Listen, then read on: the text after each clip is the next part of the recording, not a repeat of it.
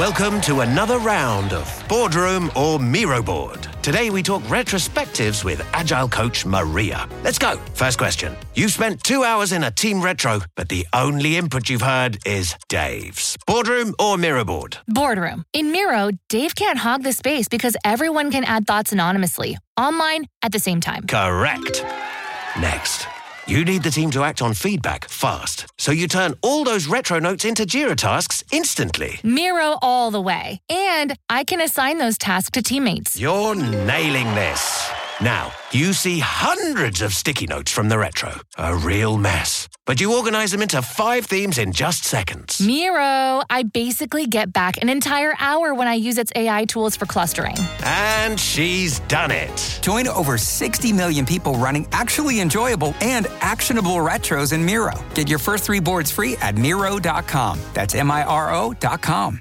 Save big on brunch for mom, all in the Kroger app. Get 16-ounce packs of flavorful Angus 90% lean ground sirloin for $4.99 each with a digital coupon. Then buy 2, get 2 free on 12 packs of delicious Coca-Cola, Pepsi, or 7-Up, all with your card. Shop these deals at your local Kroger, less than 5 miles away. Or tap the screen now to download the Kroger app to save big today. Kroger, fresh for everyone. Prices and product availability subject to change. Restrictions apply. See site for details. Lightning fans, you found the right show for everything you need to know about your favorite team in the NHL. It's the Lightning Insider Podcast with Eric Erlandson. Get ready for insight, historical perspective, interviews, and breaking news that comes from a reporter insider who's got near 20 years on the Tampa Bay Lightning beat. Now for the latest with the Lightning, here's Eric. Hello, everyone, and welcome to another edition of the Lightning Insider Podcast. I'm Eric Erlandson from LightningInsider.com, your host. LightningInsider.com is where you can find my written work. If you want a subscription to LightningInsider.com, if you want to support my written work as well, if you go to LightningInsider.com and use the coupon code PODCAST at checkout, I'll give you $10 off your first year subscription. So again, that's LightningInsider.com and use the coupon code PODCAST. All right, how you doing, Tampa Bay? How you doing, Lightning fans? This was a up and down game here as we're going to recap and talk about the game number 4 between the Tampa Bay Lightning and the Dallas Stars. Kevin Shattenkirk proves to be the overtime hero this time with a power play goal 6.5 minutes into the overtime session. And, we'll dissect that. We'll talk about the officiating. We're going to talk a little bit about everything that went on in this game. Some great questions that came in, by the way. I'm really looking forward to the question and answer session here at the end. As you guys have been great about that, so keep it up. I really appreciate it. I also want to plug a little bit myself and Jay Retcher from 95.3. If you're not catching the post-game wraps that we do on the air on 95.3, we're actually going to join Greg Linelli tomorrow on the Lightning pregame show. That's on the Lightning Power Play app. Pretty sure it will also be on 970 WFLA as well. So make sure you check that out again. 8 p.m. puck drop on Saturday. So I'm saying tomorrow, but you're probably listening to this on Saturday. So it'll be later Saturday night that you will be able to find us on the Lightning pregame show. So check out that as well. And boy, where do we begin? Obviously, Tampa Bay is now up 3-1 in this series. They have an opportunity to clinch the Stanley Cup on Saturday. Very exciting time. It's you even go back to 2004. The Lightning never led that series against the Calgary Flames until they won it. They traded victories with Calgary. Calgary won Game 1. Tampa Bay won Game 2. Calgary won Game 3. Tampa Bay won Game 4. Calgary won Game 5 in overtime at now Amalie Arena. Oleg Saprykin scored the overtime winner in Game 5. They gave Calgary a 3-2 lead. Of course, we know what happened after that. Marty St. Louis scores the double overtime winner in Game 6 to force a Game 7, and Tampa Bay comes back home. So they never led that series. So this will only be tomorrow night. This will only be the second time in Lightning franchise history that they have an opportunity for a clinching game in the Stanley Cup final. Remember, they were up 2-1 against Chicago, lost the final 3 games of that series, so they lost that series in 6. And now they come back tomorrow. And this is, first of all, let's just say it's an advantage for Tampa Bay to come back the next night against a Dallas team that was visibly frustrated and angry, and we'll get into the reason why here in a minute. But they were visibly emotionally frustrated.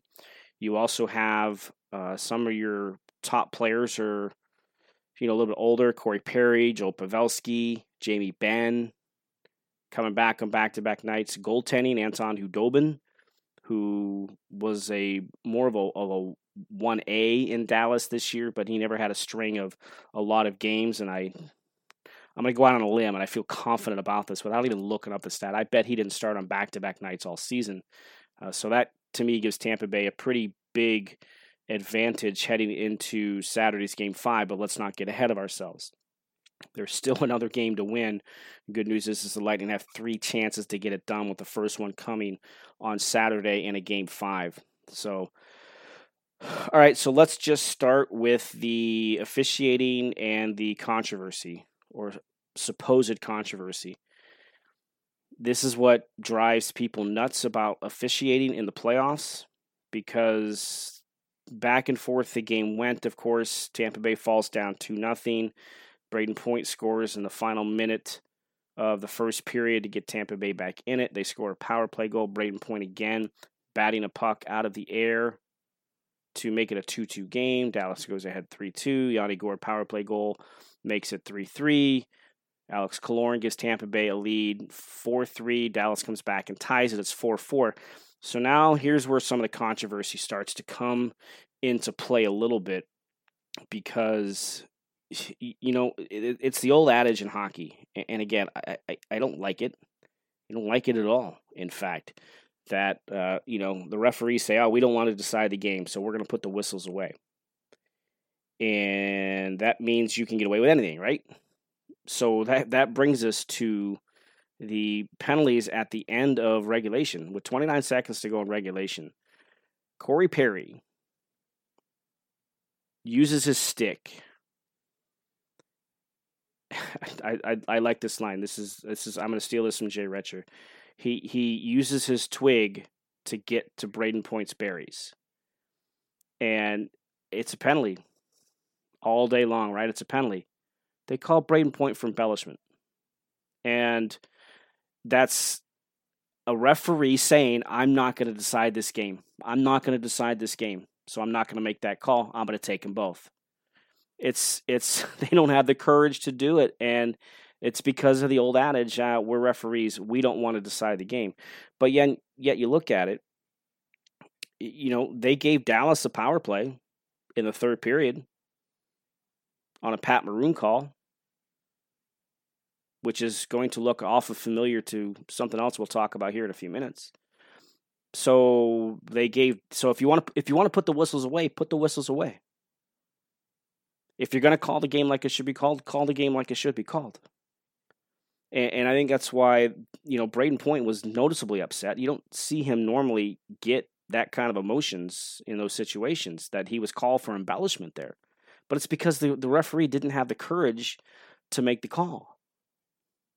So then we get to overtime, and 15 seconds into overtime, officially 37 seconds, but it was about 15 seconds or so, give or take, into overtime, where Mikhail Sergachev takes a holding call on Tyler Seguin. And guess what? That's probably a penalty.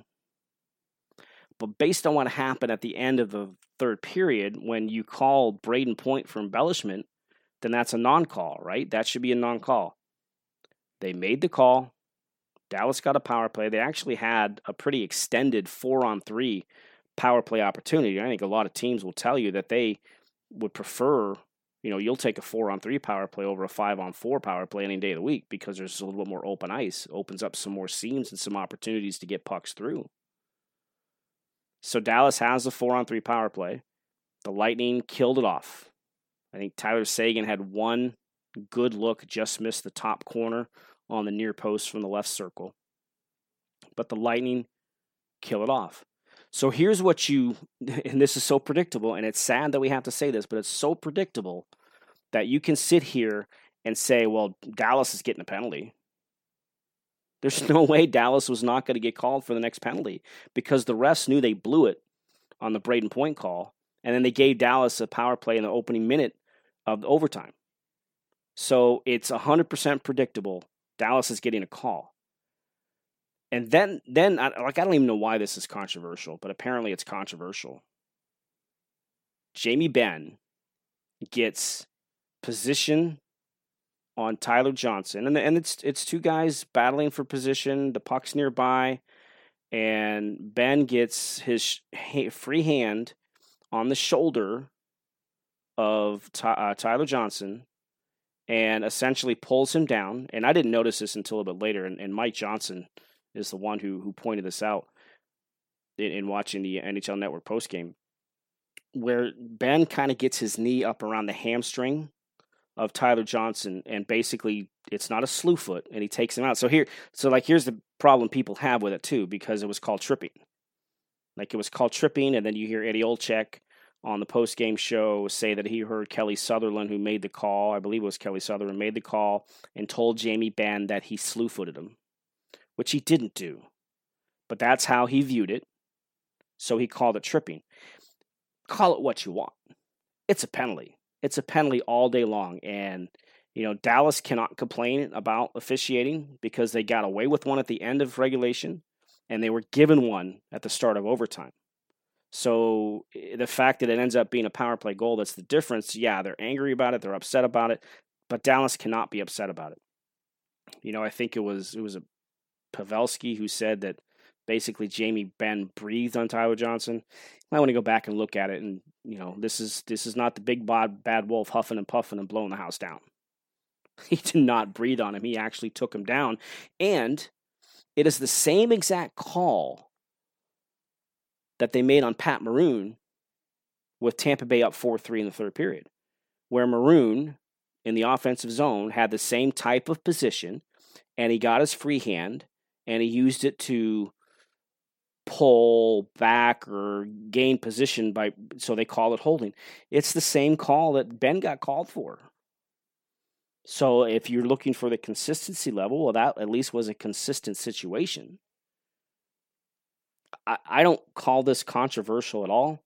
I think it's only because we see that Tampa Bay scored a power play goal to win the game. All of a sudden, then it becomes controversial, and it's what leads to the goal. But Dallas still has to kill it off. And let's not forget too, this was the third power play goal of the game for Tampa Bay.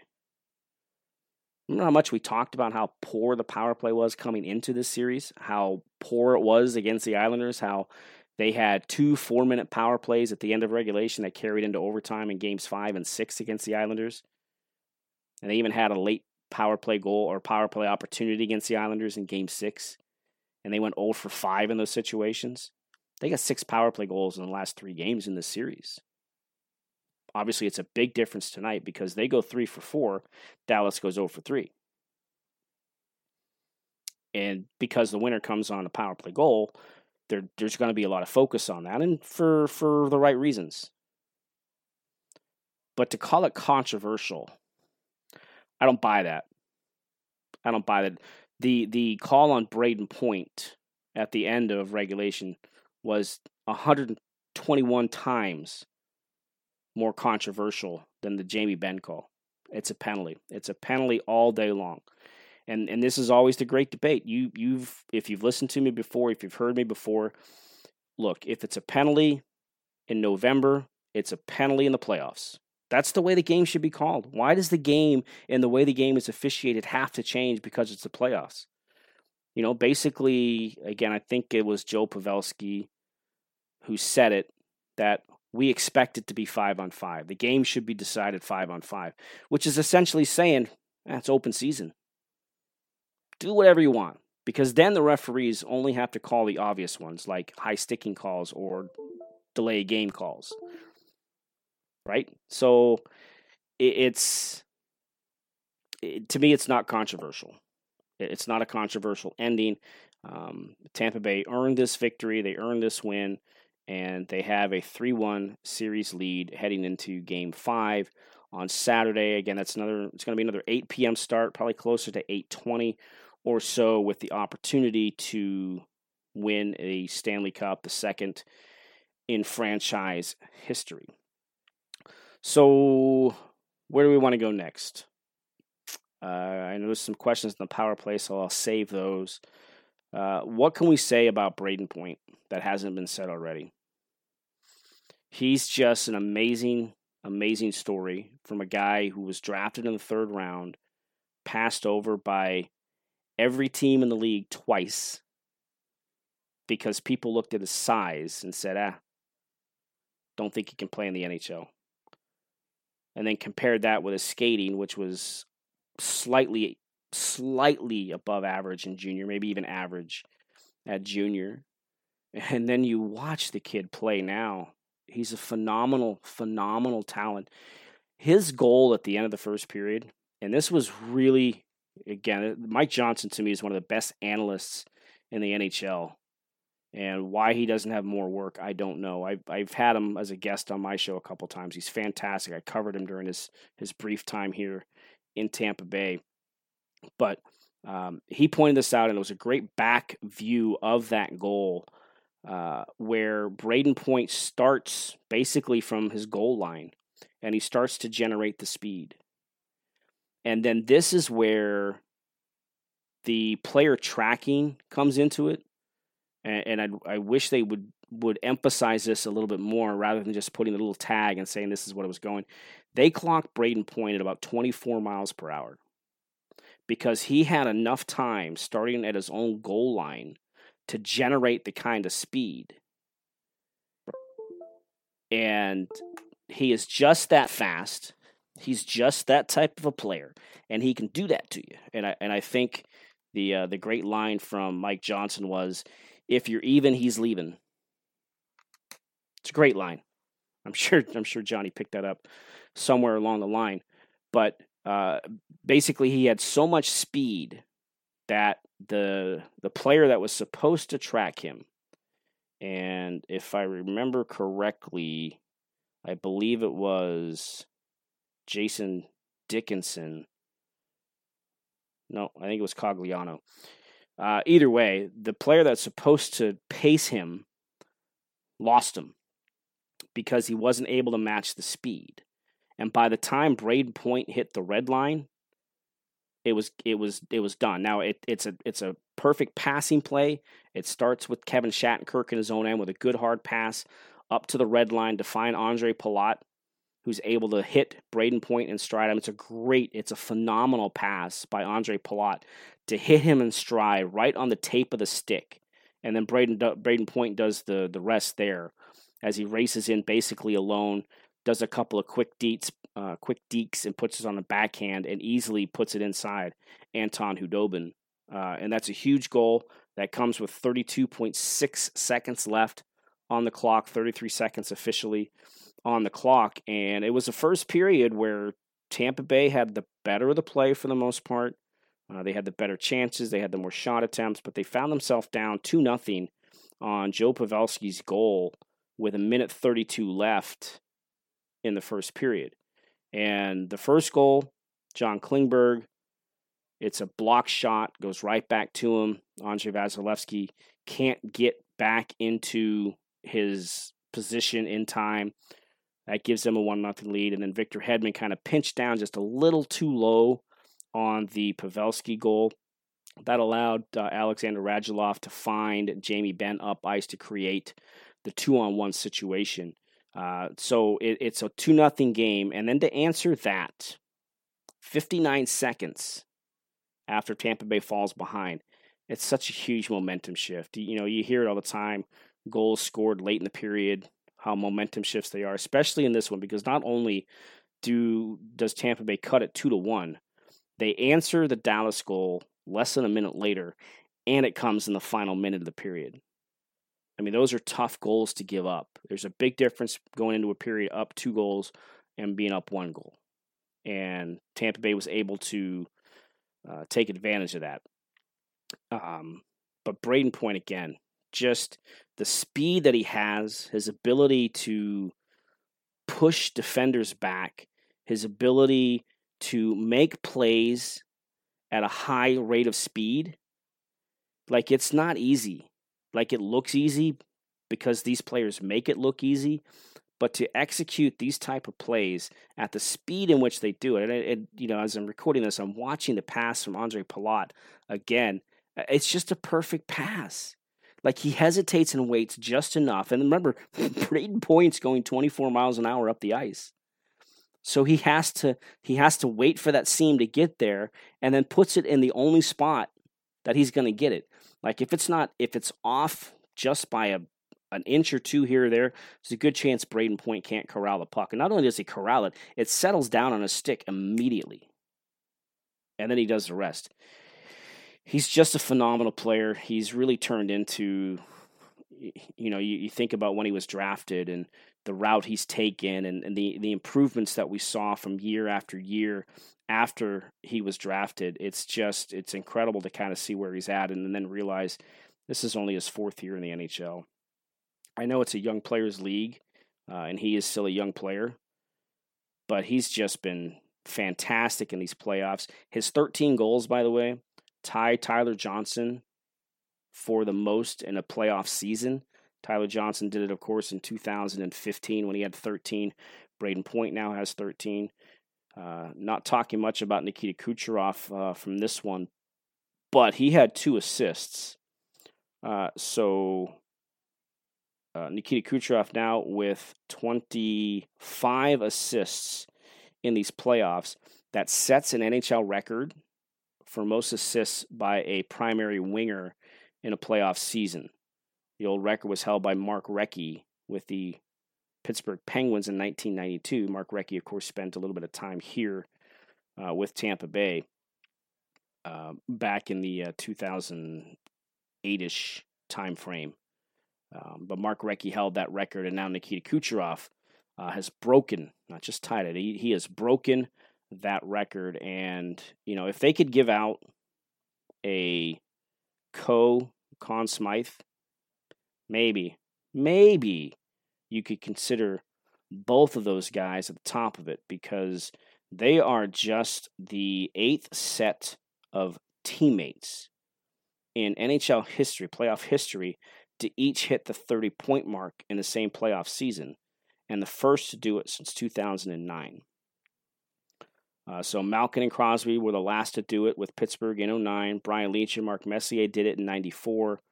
Mario Lemieux, Mark Recchi, and Kevin Stevens did it for Pittsburgh in 91. For Edmonton in 1990, it was Craig Simpson and Mark Messier. Edmonton in 88, it was Gretzky, Messier, and Jari Kurri. Edmonton again in 85, Gretzky, Coffey, and Jari Kurri. And then Boston 1983 was Rick Middleton and Barry Peterson. Now, keep in mind that they used to have best-of-5 series back before the second wave of expansion. You didn't have 3 rounds of playoffs. So that kind of, puts that in context. But again, it's only the 8th set of teammates that have done it in NHL playoff history, and the first to do it in 11 years. So that includes like Taves and Kane, right? Like they won 3 cups.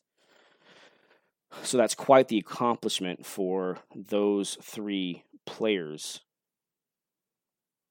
in this playoff season. And they're obviously a big part of why Tampa Bay is where they are right now, 1 game away from winning a Stanley Cup. Don't be left out. Make sure you subscribe to the Lightning Insider on Apple Podcasts, Spotify, and anywhere else where podcasts are found. Now, here again is Eric. All right, let's go with this.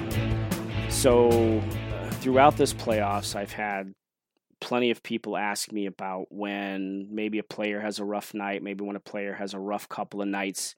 Why doesn't John Cooper sit him? Why doesn't John Cooper take away the ice time? And we've had this conversation a couple of times, but the reason you don't is because of what Kevin Shattenkirk did tonight. It's because of what Blake Coleman did in Game 4 against the Islanders. I think it was Game 4.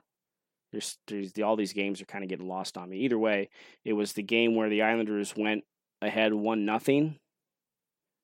It was Game 4, 1-0, and then 15 seconds later, Blake Coleman, because it was a mistake by Blake Coleman that allowed that first Islanders goal to happen. So John Cooper puts him back out on the ice. he goes and scores the tying goal 15 seconds later. Now, you don't expect that to happen if you're a head coach. But as I've told you throughout this process, just look at the track record of John Cooper.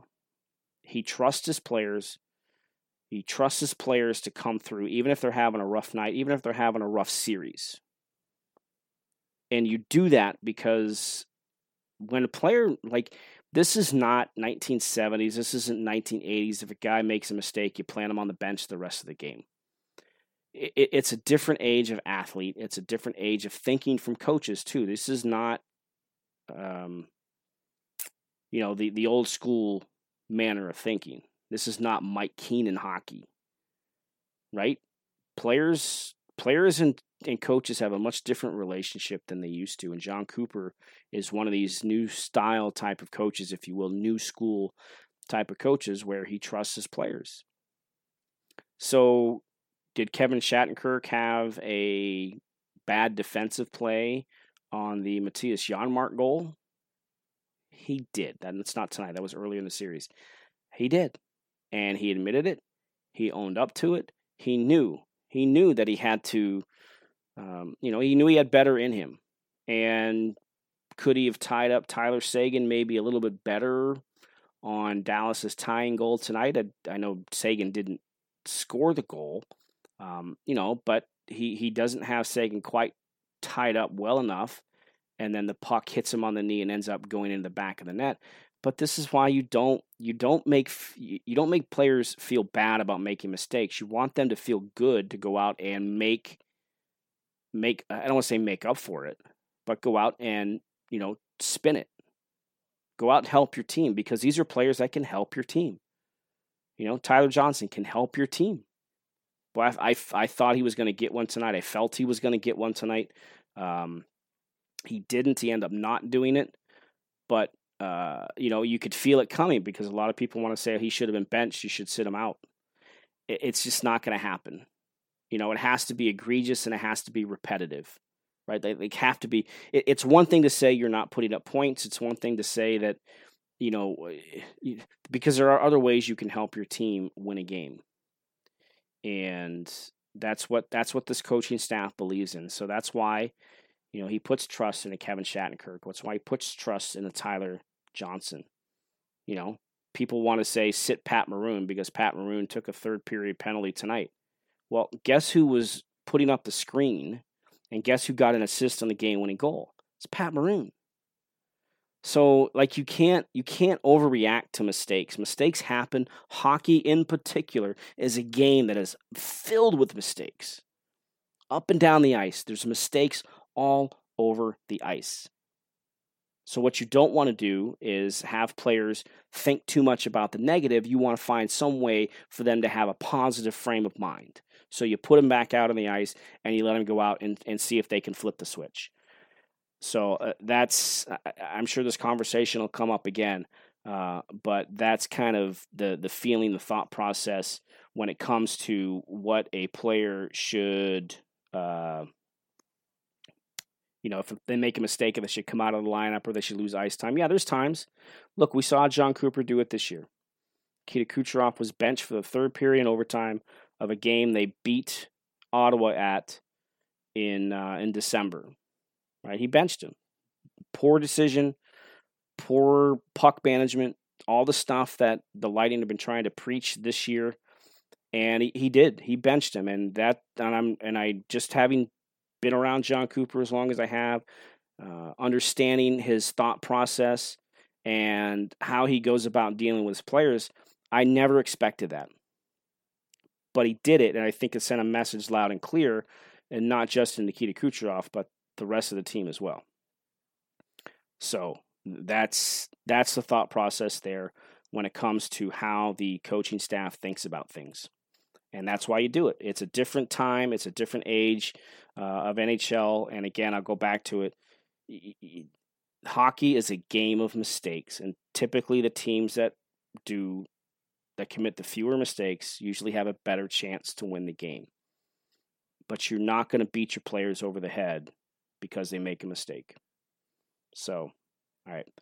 That's what I have to say about that. All right, before we get to your questions, a couple of things I want to get to. First of all, we do have a trivia contest winner. Again, this is for a free Party Like It's 2004 t-shirt courtesy of Smack Apparel.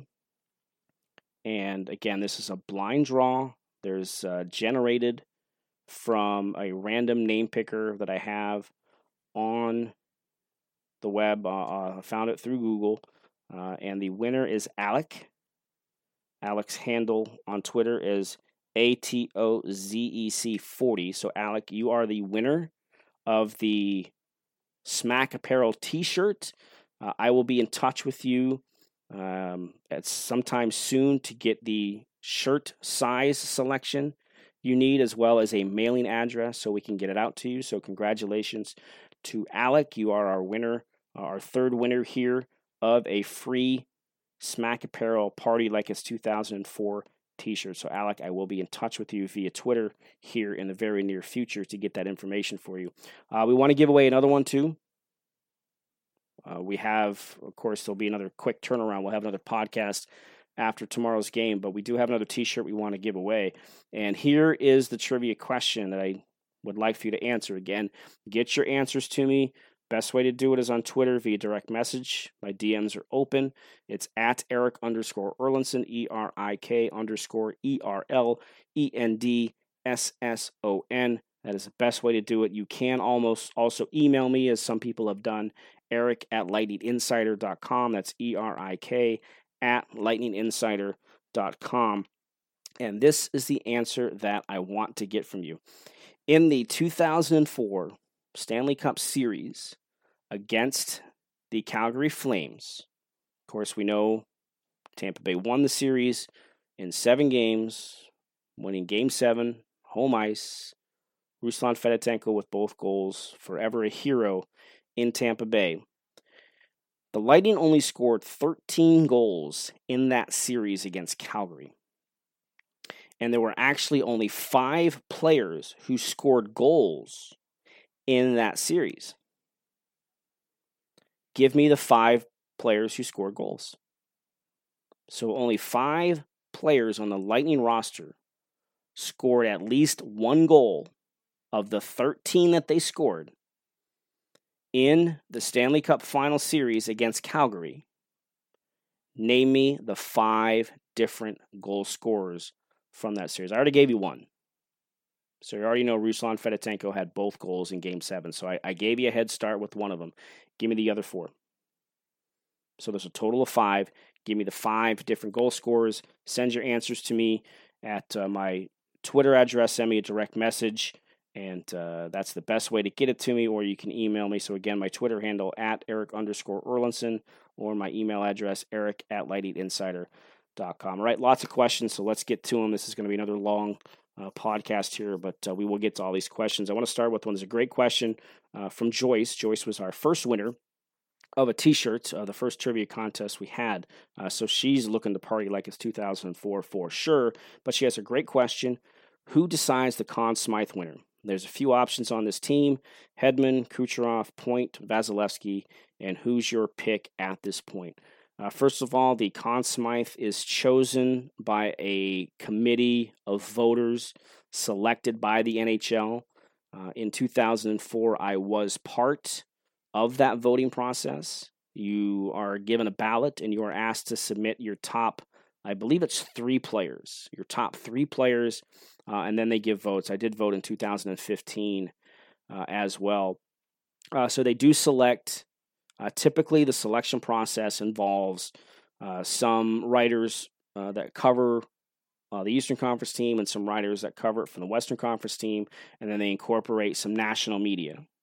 So the Pierre LeBruns, the Stephen Winos, who works for Associated Press, or whoever the national media is that's covering the series as well. So there is a group of voters that do have votes in this, and then they tally up the votes, and then they have a winner. Now, here's the thing, and just kind of keep this in mind too.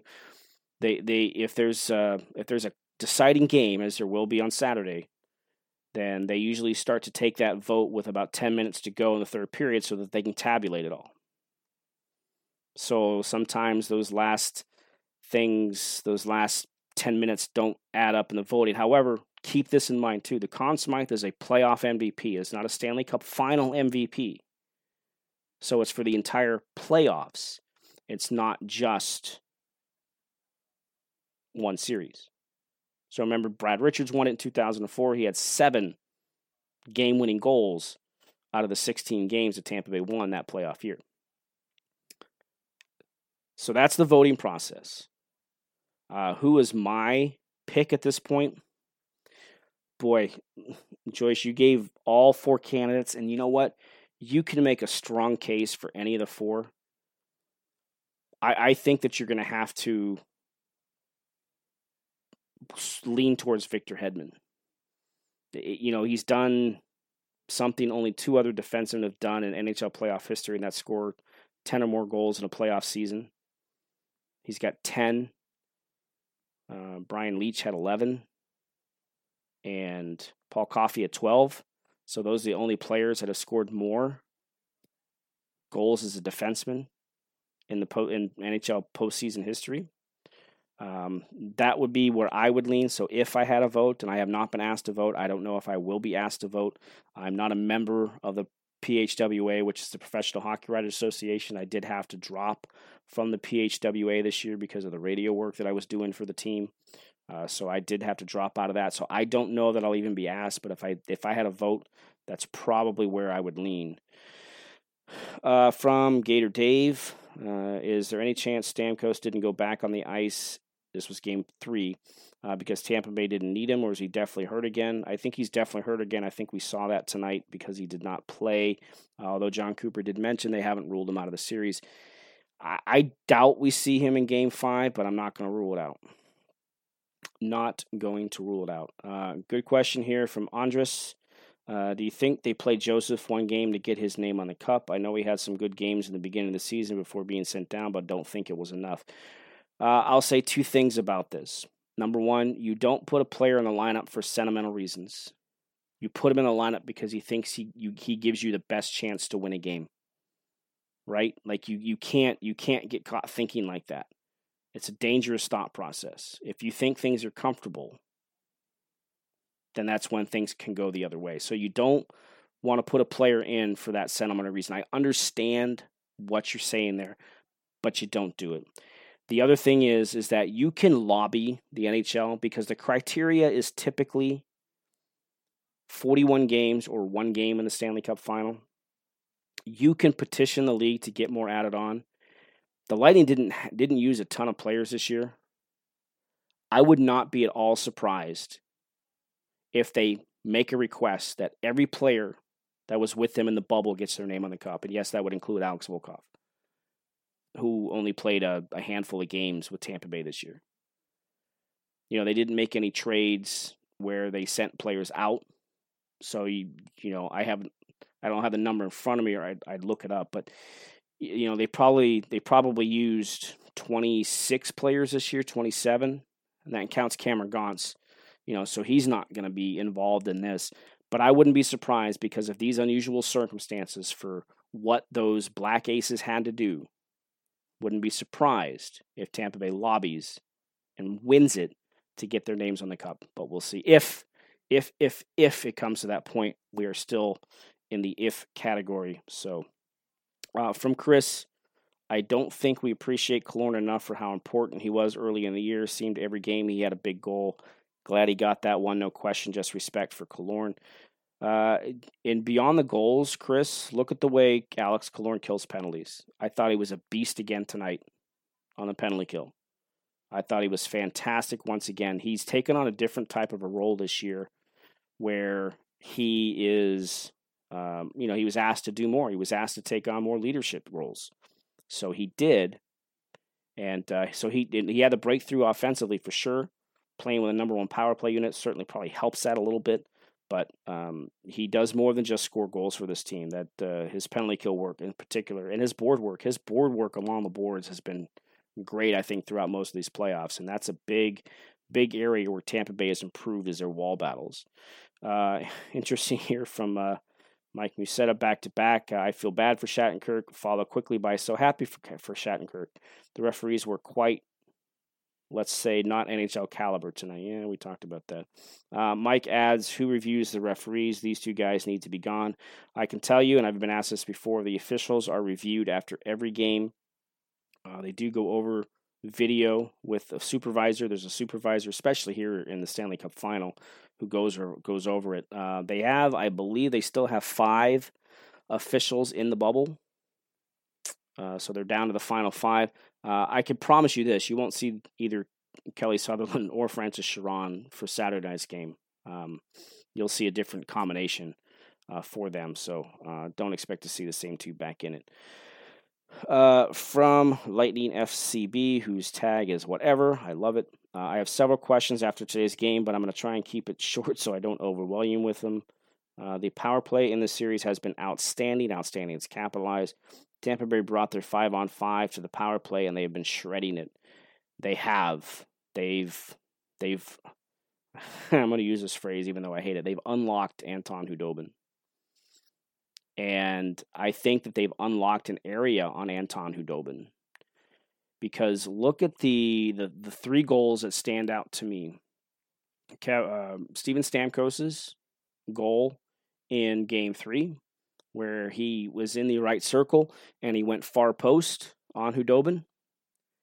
Alex Killorn's goal tonight, where he was in the circle and went far post on Anton Khudobin.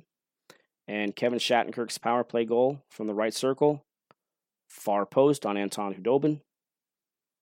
I'm not saying they found something, but I think they found something. I saw it pointed out on one of the post-game shows too that maybe they're trying to go blocker side a lot.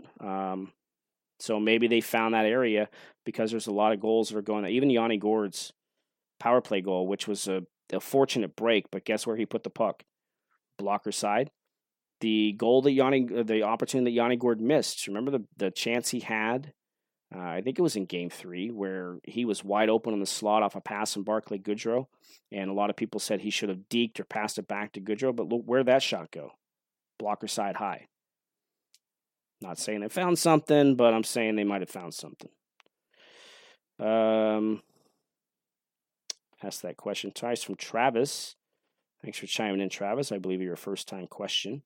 If the Lightning can finish this off, if Tyler Johnson would have a Memorial Cup, World Junior Gold Medal, a Calder Cup, and a Stanley Cup, are there any American-born players who have done this? Travis, that is a fantastic question. I don't have the answer to it. It would take some research to find that out. Would probably have to check in with one of the stats companies, whether it's Stats Inc. or Elias or even the NHL itself.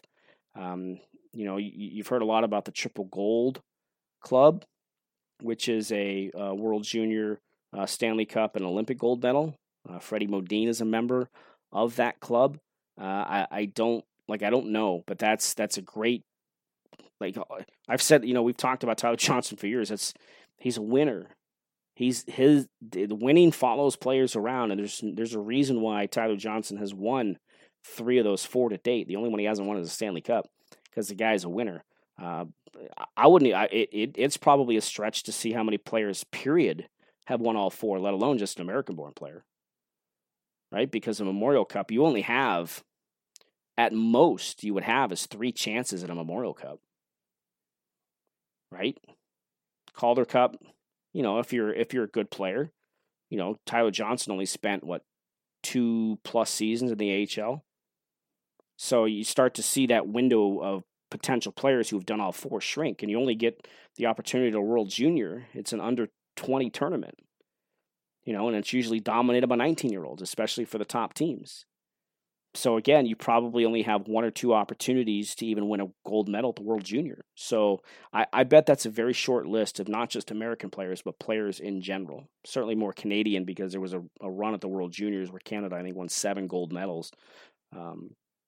So they would have more of a pool, quote unquote, to draw from. From Bob, seems every time we think a player is having a rough game, this team makes liars out of our comments. Wasn't pretty, but was entertaining, and 1 game to go, up 3-1. What are the probabilities in Stanley Cup final?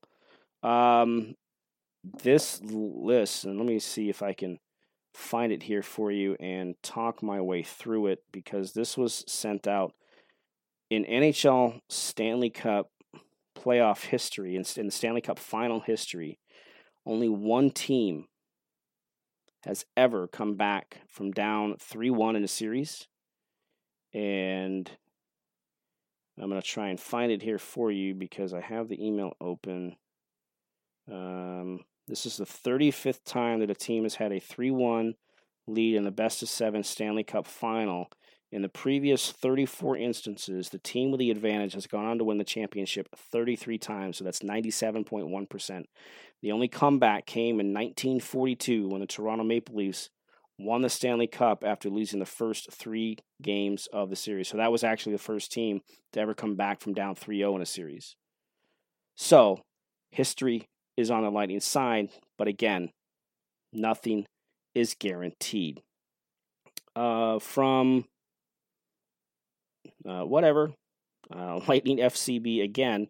Do you think this improvement is more on the psychological side or a result of practice preparation or just luck? Also, I'm surprised Point wasn't a star for this game. In my opinion, he brought Tampa Bay back into the game with this gorgeous goal. Which were your stars today?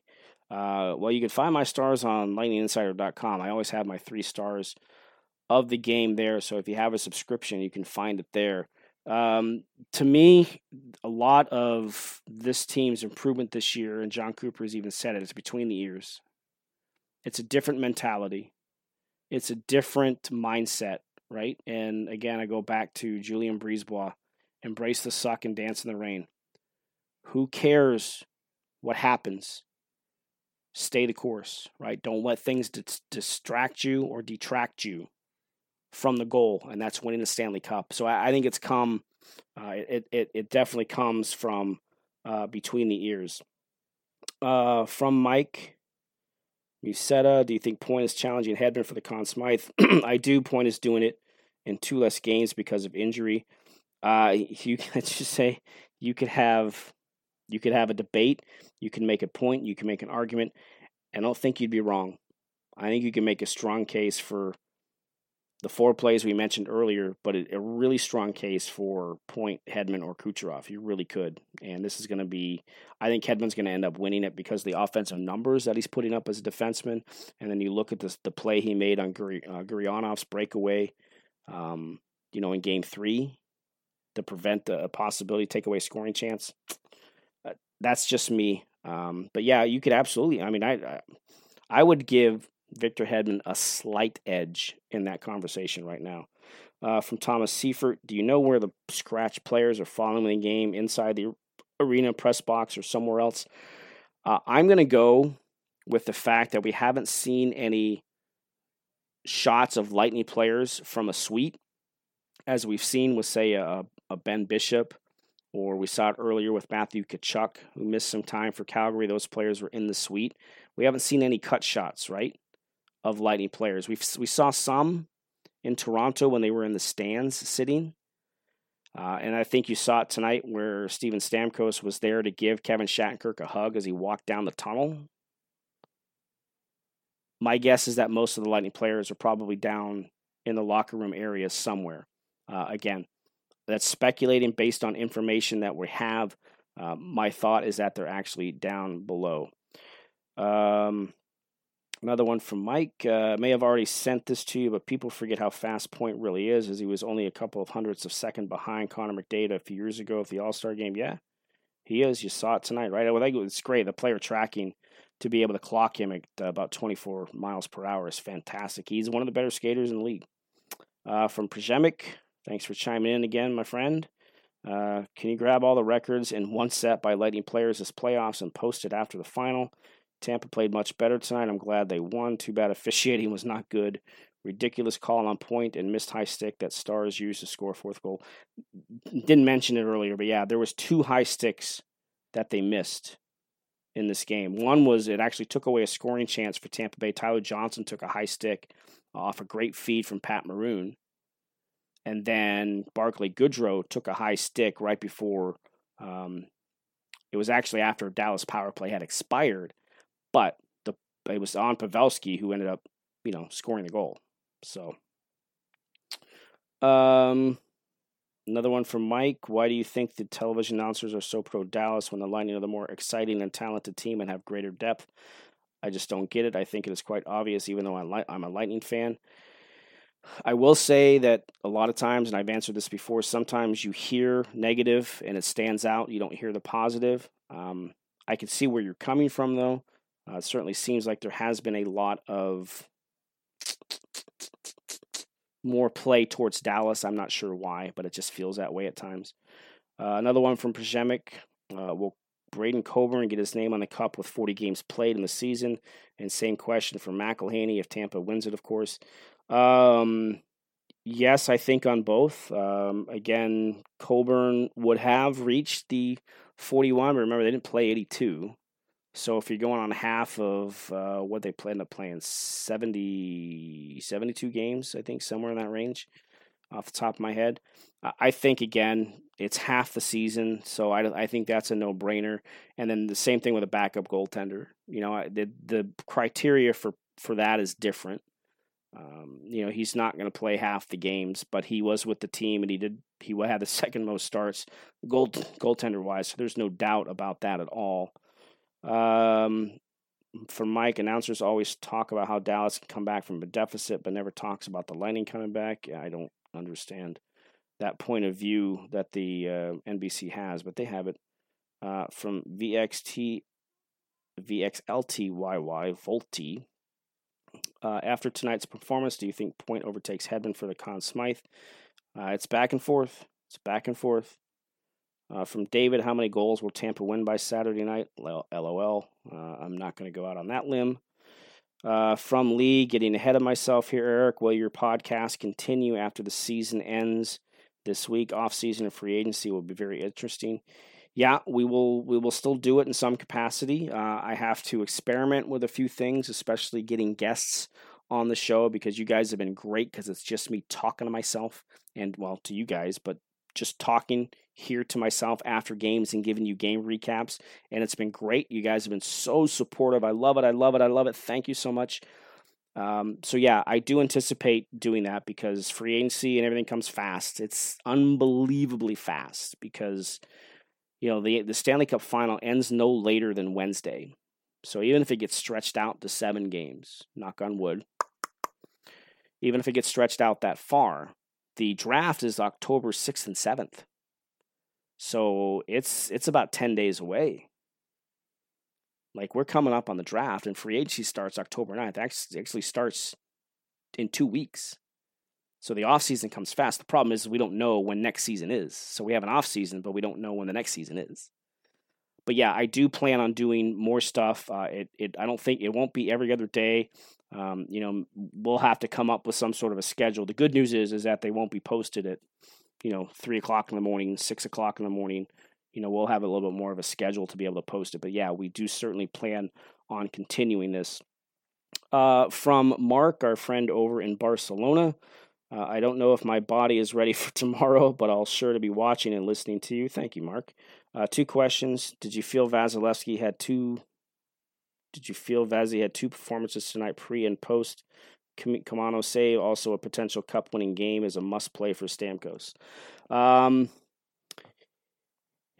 Yeah, look, like I said, I don't blame Andrei Vasilevsky on the Klingberg goal because he has to set himself for the first shot, and it gets blocked. It comes right back to his stick, and he's not able to reset himself. Like you can see, he's just about ready to get in his set position, and the puck goes right under his glove hand, closer to the arm, but that's where it went, where if he's in a set position, it probably doesn't get through him. The second one was a Pavelski 2-on-1. The third one, the third goal, the Perry goal that put Dallas back ahead 3-2, like he's got to play the puck. You have to play the puck carrier there. And is he a little off his post? Does it look like he's swimming? He does, but he's tracking the puck. And there's 2 other things on that play. Number 1, it's a fortunate bounce for Tyler Seguin, who he actually put the puck off the post and off of Vasilevsky's pad to Corey Perry, who barely even pushed it into the net. And the second part about that is that where's Carter Verhaeghe? Mikhail Sergachev is already engaged with Tyler Seguin, and yeah, he does kind of get past him a little bit, but Vasilevsky is there as well. You can't fly by the crease. It's the same thing when you're an offensive player. It's the same thing when you're a defensive player. You can't abandon the blue paint. You have to understand where the danger is at that point. The danger is not Tyler Seguin. He's already below the goal line. The danger is what's coming behind you. He never looked behind him. So if he stays there, if he stops and protects the paint, he clears that puck and we're not even talking about it. But yeah, the save he made on Kamano was fantastic. As far as the Stamkos question, I wouldn't say it's a must play, but I wouldn't be surprised if he does play. But on top of that, based on how we saw him leave Game 3, I don't know if he can play. I know John Cooper said that today that they haven't ruled him out for the rest of the series, but it's 36 hours later by the time the puck drops from when John Cooper said that Friday morning. I'm with you. I like that thought process. I think if there's a potential clinching game, yes. But as I mentioned earlier with Matthew Joseph, you have to put the best players you feel can help you win the game. And if Steven Stamkos can't make it through another game, especially in the second half of a back-to-back, I don't know if he can play. So we'll leave it at that. From Paul, this question is less about the game in particular, but more of a general question about the area. Do you feel that the Tampa Bay area is more of a hockey town in tune with the Lightning now than 2004? And if so, why? There's no doubt about it, Paul. It's not even close. And here's my reasoning for it. Number one, in 2004, when the Lightning won the Stanley Cup, they were only in their 12th year of existence. They'd only made the playoffs 2 previous times. The first came in 96 when they lost in 6 games to the Philadelphia Flyers. They were the 8th seed. Philadelphia was the 1 seed. This is back when they played at the Thunderdome, now Tropicana Field. And the only other time came in 2002, 2003, which is the only time they had won a series previous. And I said this when it happened. When Marty St. Louis scored the triple overtime game winner against Washington in that first round in 2003, because that was an afternoon game, and word starts to get out about this great overtime game. It's going to second. It's going to a third overtime. People paid attention. So you flash forward to the next year, and their run to the Cup, which was it was new to this area. Not necessarily to some of the fans here, but definitely new to the area to go through a playoff run like that. It's 2 months. Playoffs start in April, Cup's awarded in June. So it's an extra 2 months of hockey. A generation of hockey fans were born in 2004. So now let's flash forward to what potentially could happen this year. It's 12 years. My math is bad. It's 16 years since they last won a Stanley Cup, and they have an opportunity to do it here again tonight. The run of success this team has had, starting with 2015, with the Stanley Cup trip against Chicago, and then the conference finals in 16, and then the conference finals in 18, the record-setting season they had last year. All you got to do to see if this is a hockey town, how pissed off were people last year when they were swept by Columbus? I mean, there was true raw anger. That's passion to me. Sometimes a little misguided, but that's pure passion. It's elation and passion when your team wins.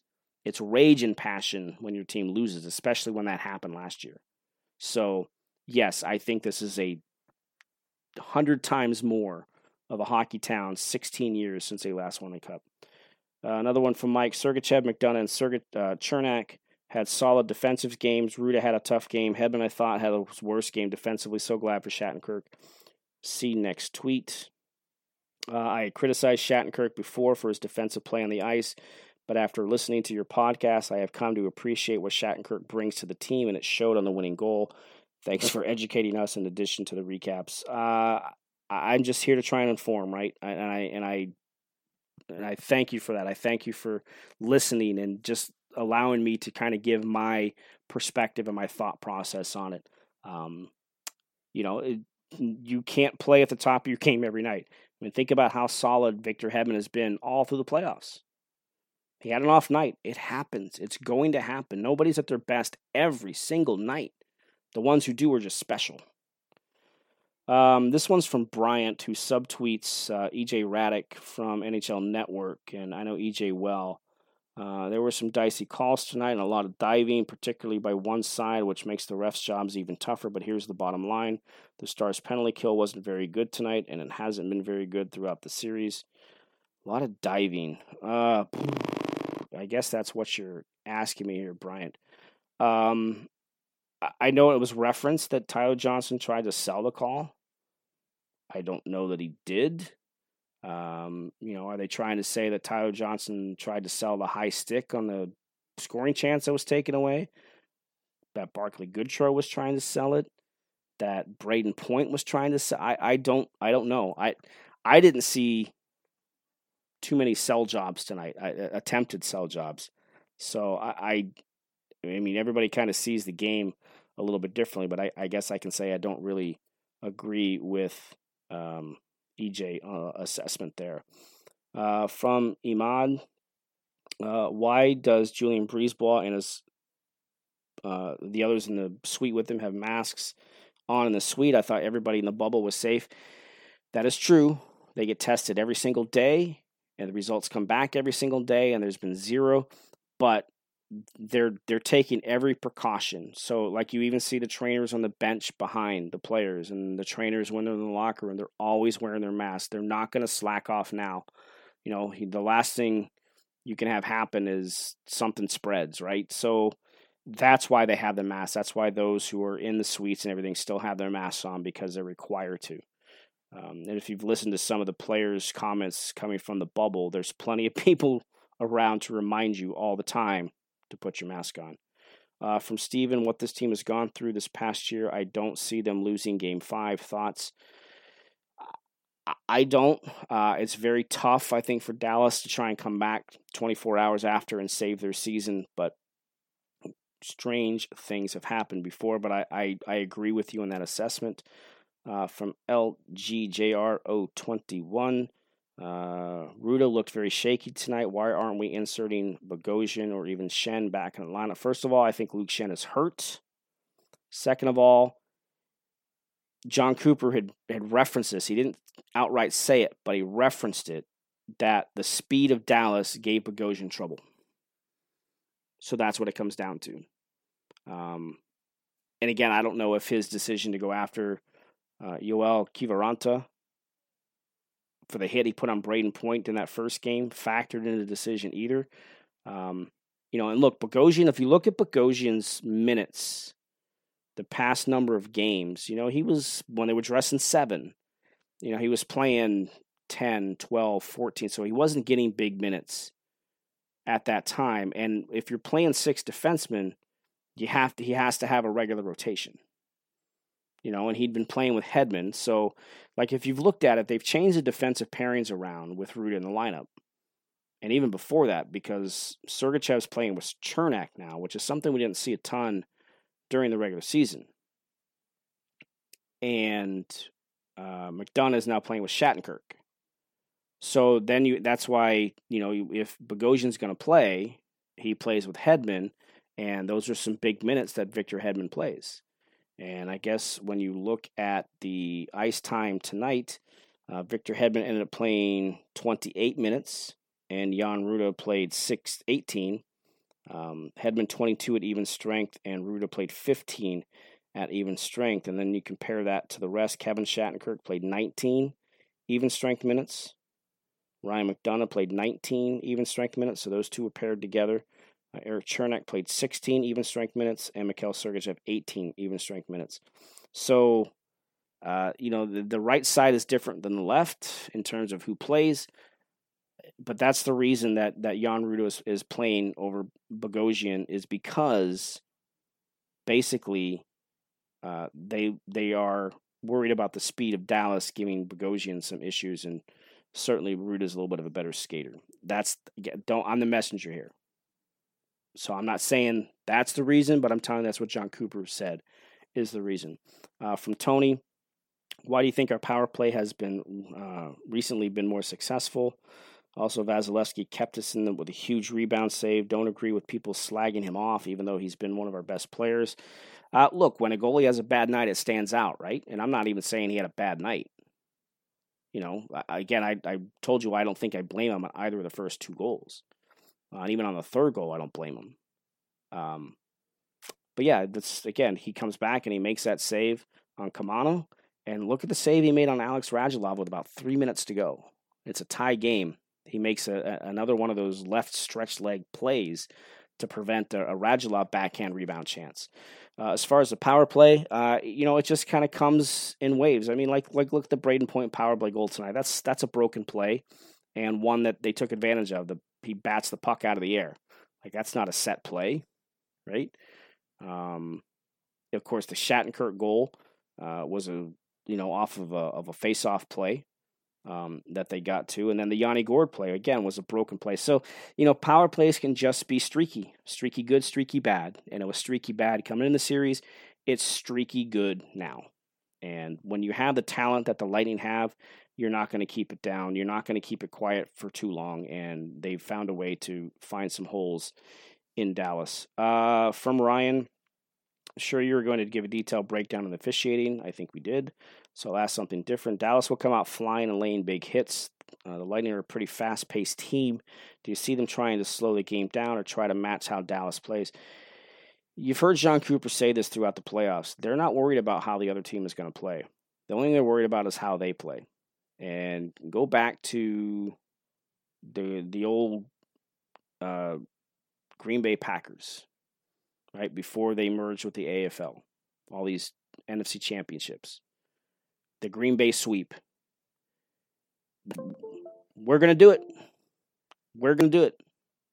Try and stop us. So it's kind of the same mentality. I'm in no way, shape, or form trying to compare the Tampa Bay Lightning to the Green Bay Packers of that era, but they worry about how they're going to execute. So I don't think they're concerned about how Dallas is going to play. They're going to come out and try and continue to do what they found success with in these past 3 games that has them up 3-1 in this series. Stephanie, how do you feel Vasilevsky performed tonight? Seemed shaky at times and then made huge saves at the same time. Do you think this was his worst game of the entire playoffs? I'll tell you one area where he did look shaky, and that was handling the puck. He had some moments where he was handling the puck, and then, of course, there was the one shot, I believe it was from Kiviranta, that kind of got through him a little bit, and he kind of kicked it back, and it just sat there and sat there and sat there before Victor Hedman was able to come clear it out. That was one that if had that gone in, boy, we would really be all over him for sure. But again, he's going to have nights like this, right? You think about it, he's played every single minute of this postseason, of this return to play. And so was this his worst performance of the playoffs? I mean, probably. I'm trying to think. There's not too many games. In fact, I think this is only the 3rd game, not counting the round robin, where he's allowed more than 3 goals. The game against the Islanders that they lost in overtime, they lost at the end of regulation, the Ryan McDonagh turnover. That was a 4-3 game. And then game 5 against Columbus, I think, are the only 2 games that he's allowed more than 3 goals. So was this his worst one? It's debatable. Based on how he looked handling the puck, for sure. From Evgeny, how huge was that stretch pad save on Vasilevsky on Kamano while it was 3-2 Dallas? Yep, mentioned that. Would have been 4-2. I see a lot of Dallas fans complain about the referees. Dallas is 0-for-3 on the power play and had 4-on-3 for 1 minute in overtime. Lightning went 3-for-4. That's the difference to me, for sure. That's what happens when you lose on a power play goal. You're going to complain about the officiating. If the Lightning had won or had lost, if Dallas had converted on their power play, guess what we would be talking about? The poor officiating. So it kind of goes both ways. From Scott Stevens, not the Scott Stevens. If you had the cup for one day, what would you do with it? Oh, boy. It's a great question. What would I do with it? Boy, I'd have to give that one some thought. Certainly would never happen. But if I did, I would have family involved. We would have some sort of a gathering or a get-together. What that would entail, especially in the age of COVID, I don't know. I don't know how small or how big it would be. What I like are some of and you're not going to see this year, I don't think, is, I had a chance in 2004 after they won the Cup to cover a couple of days. It was in Montreal for, I believe, a 3-day stretch.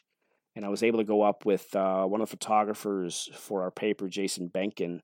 And we spent 3 days covering the Cup while I was up there. And, Vinny Lecavalier had it. This was his second day that he had it. Marty St. Louis had it for his second day, and Andre Waugh had it for 1 day. And with Marty in particular, and because he was probably the MVP and all that, he actually had a day where he had like a party. I believe he had that in Vermont, where he went to school. And then he had another day with it in Montreal at his family's house, and we had the chance to travel around with him. He actually took it to his dad's post office. His dad was a retired postal service worker in Canada, so he was able to take it to the office that day. He took it to his hometown of Laval, and they had a celebration at City Hall. Both him and Eric Perrin were involved in that because Eric Perrin was also from Laval, Quebec, and so they had that celebration, and then he took it back to his parents' house, and then he had the Stanley Cup, the Hart Trophy, the Lester Pearson, which is now the Ted Lindsay Award. He had his Art Ross Trophy, which was for the scoring title. He had that all on display, and he would take pictures with family members. So he had 2 days with it. I thought that was really cool. Andre Waugh's was the craziest day, because we met Andre at his house where he had a little party going. Then he was taking it to his hometown, which is St. Jerome. He was taking it to, I forget where in his hometown he took it to, but I remember he was taking a helicopter ride. He took a helicopter from nearby his house to near downtown St. Jerome. His pilot for the day, his pilot on the helicopter that day was Guy Lafleur. So he takes him there. And then there's this big crowd around City Hall or wherever it was they took him. And he actually proposed to his girlfriend on the helicopter flight. So they get off the plane. He's engaged, and they have the celebration. And then they take the cup up to Mount Tremblay, which is, they took it to a spa first. And then they took it to this resort up in Mount Tremblay. We were not able to go with them to Mount Tremblay because it was already late in the day, and Mount Tremblay was about a 2.5-hour drive from Montreal. So we had to get back, file a story, and all that stuff. But those are the kind of celebrations I like. Would I do anything crazy like that? I would have to leave the planning on that to my wife. Shh, don't tell her I said that, because she's the planner. I execute the plan, she puts the plan together. So I would probably have to sort of defer to what she would have, thought process as she would have. So she's the better planner than I am. Last one from Mike. Dallas complains about Ben's penalty, but don't comment on Perry's penalty on point and Pavelski's high stick to start Dallas's power play. That was the one to Gaudreau. Yeah, again. From Kenny, Eddie Olczyk, question mark. That's it. That's the question. Yeah, it's weird, isn't it? It's weird. Everything is anti, or feels like it's anti. Well, this is Dallas's. How come Dallas is doing this poorly? It's not how Tampa Bay is doing it properly. Even the game the other night, the Lightning were up 4-1, and he was asking about if Andrei Vasilevskiy was shaky. It's weird, right? Like, you expect better from a national analyst to be more down the road, down the middle, and it does seem like he's leaning green a little bit. Very odd, I know. Very odd. All right, that's going to wrap this up. Boy, this has been another long one. This is probably longer than our last one, and it is by about 4 or 5 minutes at this point. We'll have another one after Game 5, win or lose. Don't forget the trivia question about the 5 different goal scorers from the 2004 series. That's the entire series against the Calgary Flames. Give me the 5 goal scorers from that series, not just Ruslan Fedotenko. So I already gave you one. I need the other 4. of that. You can send them through my DMs. You can send it to my email, eric@lightninginsider.com as well. So send them my way if you want a free t-shirt. Don't forget that there is a coupon code for my website. Use podcast to give you $10 off the first year. And don't forget the code, too, for Smack Apparel. If you can, support them. They support us here. If you use the code 2020BOGO, you'll get buy one, get one free from Smack Apparel Sports. So go to smackapparel.com, SMACK apparel.com, and then you can use that coupon code for buy one, get one free on what they have in stock. So, and I have another project that I hope to be able to share with you guys tomorrow night. You're going to love this one. I can't tell you what it is yet, but if things go the right way, this is a special project. I put a ton of work into this, so hopefully we can talk about it tomorrow night. If not, we'll talk about it a little bit later, but I hope I can share it with you. So listen for tomorrow night's podcast as well. And don't forget Alec, who won the t-shirt from our previous trivia contest. I will be in touch with you. Thanks, everybody. Tampa Bay Lightning up 3-1 in the Stanley Cup Final. Have a chance to clinch the cup with Saturday's game, 8 p.m. against the Dallas Stars.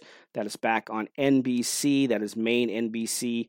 So that's 8 o'clock. Of course, we'll be back with another recap here on the podcast. Don't forget, I'll be on with Greg Linelli and Jay Retcher for a roundtable on the Lightning pregame show. Then, of course, I'll join Jay after the game on 95.3 for a segment as well. And then, of course, the podcast. As always, thanks for listening. Subscribe, download, rate, everything you got to do. I appreciate it. We'll talk again after Saturday's game. Save big on brunch for mom, all in the Kroger app.